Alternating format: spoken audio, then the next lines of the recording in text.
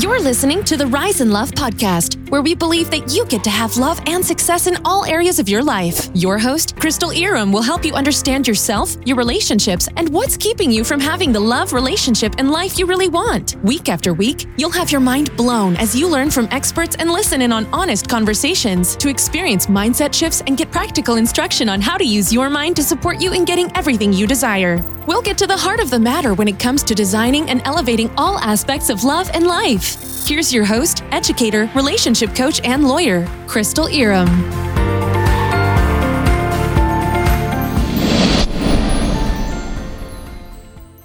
Hello.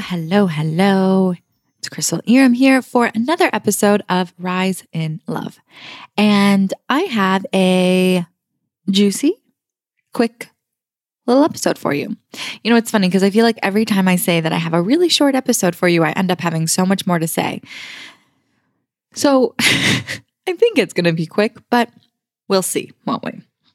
So what I want to talk about today is this thing that a lot of us do, and it happens in love, it happens with money, it happens with friendship, it happens in all areas of our life. So it's not just about love. And this may be something that you're experiencing, and this ends up being a big block to all of our manifestations. And the reason that I'm even thinking about this is because this came up on a coaching call for me yesterday with one of my clients. And she was basically saying how there was a lot that she was avoiding. She was avoiding getting excited and she was avoiding getting hopeful. She was like, well, I don't want to get excited. I really don't want to be hopeful about this thing.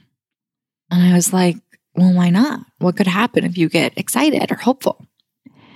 And she's like, well, then I might not get it. And I was like, and? So what? And she's like, well, it would feel really terrible. And I was like, yeah, what is that? She's like, I don't know. I was like, well, what do you think it would feel like? And she was like, it would be like a kind of death. I was like, oh, yikes. That's big then. I can certainly see why someone would want to avoid something that feels like a type of death. Can you guess what I'm referring to? It's disappointment. We will go to such great lengths to avoid disappointment. It's like, I don't want to get my hopes up. I don't want to get excited about something because then I could be disappointed. And I get that because disappointment is not fun. It is not something we like to feel. But here's what you have to understand and remember. Disappointment is a feeling. It's a feeling. There are sensations that go along with disappointment. So, what does disappointment feel like to you? Maybe it feels like a heaviness in your chest.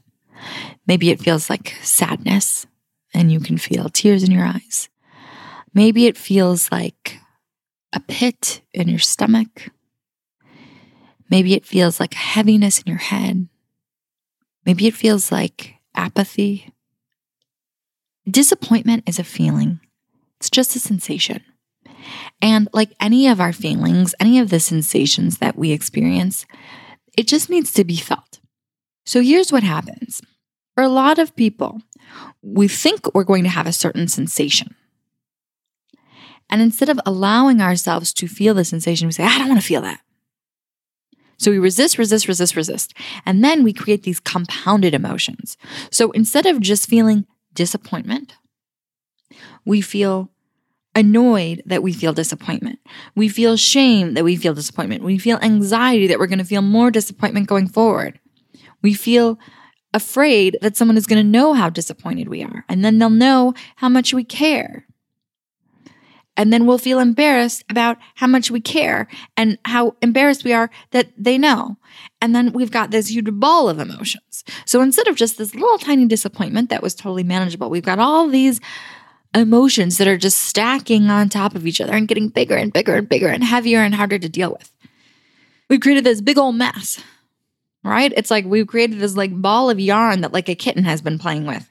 It's completely tangled up and we don't even know where to start. And that, we're like, oh my God, that I really don't know how to feel. So when I was speaking with my client, I got this visual that was so good. It was so good. And so this is what it was. I was like, you have to imagine that it's like you're in like the tower of a castle. So you're in this dark old castle tower and you're just walking along your merry way. And as you're walking, you see that you are about to encounter disappointment. Disappointment is standing there at the end of the hallway. And so you're like, I'm going to face disappointment. Now, the option you have is to reach the disappointment, walk with the disappointment a little bit, and then you'll be able to continue on your way. You can just sort of pass disappointment by. Like, you can't escape it entirely. Like, you and disappointment will have to walk together a little bit. And it'll be uncomfortable. It won't be that fun, but it will pass. And then you're done. Disappointment stays where disappointment is. You felt it, you acknowledge it, you've let it pass. And you continue on your way. So that's the first option. The second option, which is what most of us are doing when we are avoiding disappointment. We say, I don't want to get hopeful. I don't want to be disappointed, so I'm not going to be hopeful. I don't want to get excited about something because then I could be disappointed. So instead of walking with the disappointment, we see disappointment. Disappointment, no, not disappointment. And we run the other way and we're going as fast as we can. We don't even see where we're going now. And we run and run and run and run and run. And we're running and we're in this tower, right? We're in this high tower. So we trip and we start tumbling down the stairs. So you're like, bop, bop, bop, bop, like hitting the walls and tumbling down the stairs. And you get all the way down into the bottom of the tower. Now you're in the dungeon. You're in like the pit of the tower. And you're like in the muck. You've got like the castle sewage is there and the water from the moat that surrounds the tower is there. And you're like trudging through all this slush and muck and mud and it's disgusting. And you're all bruised up and banged up. You've got blood coming out of the side of your face. And the disappointment still gets you. Because while you were banging down the stairs, taking this massive tumble in your frantic attempt to escape, disappointment just walked along, just walked following you along. Disappointment was like, all right, I was just going to stay in my little corner of the castle, but I guess we're going to take a little trip.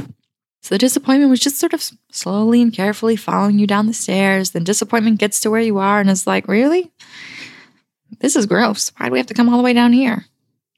Now I got to deal with the muck and the mud and the sitting water and the sewage. But this was your choice. Here I am.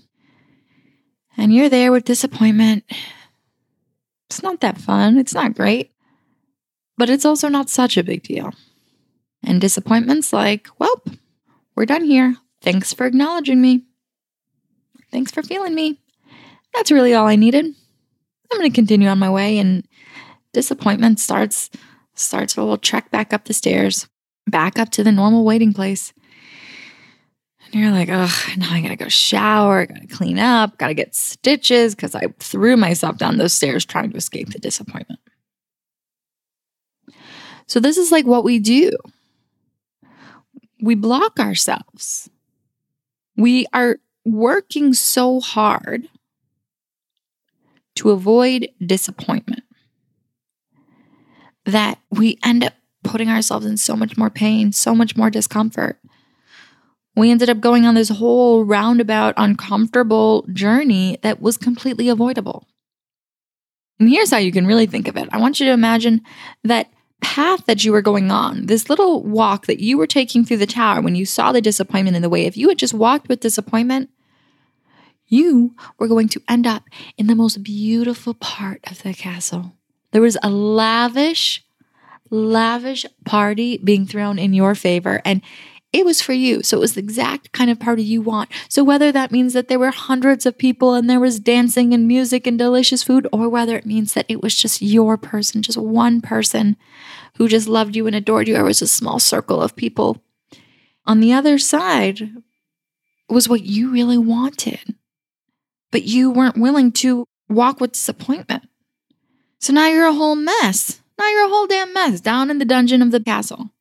I mean, you can still get to your party, but like you got to get up the stairs and you're all like tired out and everything hurts.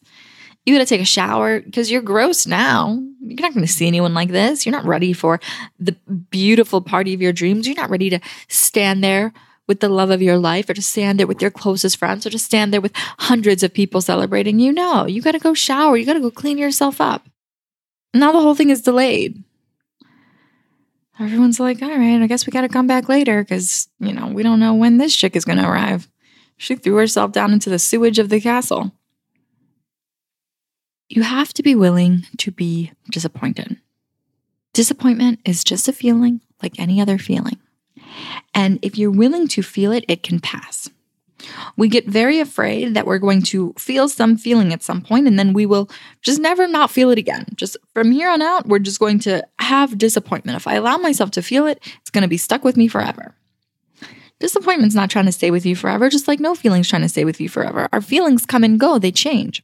Now, what can happen is that you can experience the feeling, and you can start to believe that the feeling is real, that the feeling is the truth, that whatever thoughts and stories you are telling yourself about this feeling, that is true.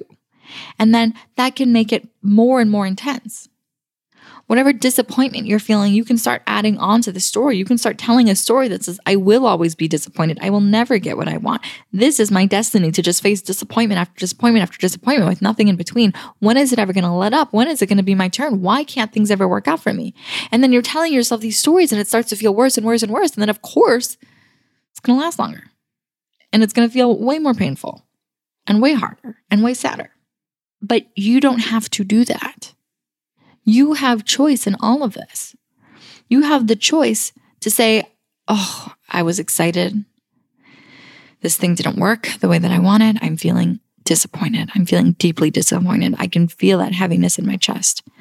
Oh, it was painful. And you can sit with it, and you can allow it, and then you can let it pass, and you can keep it moving.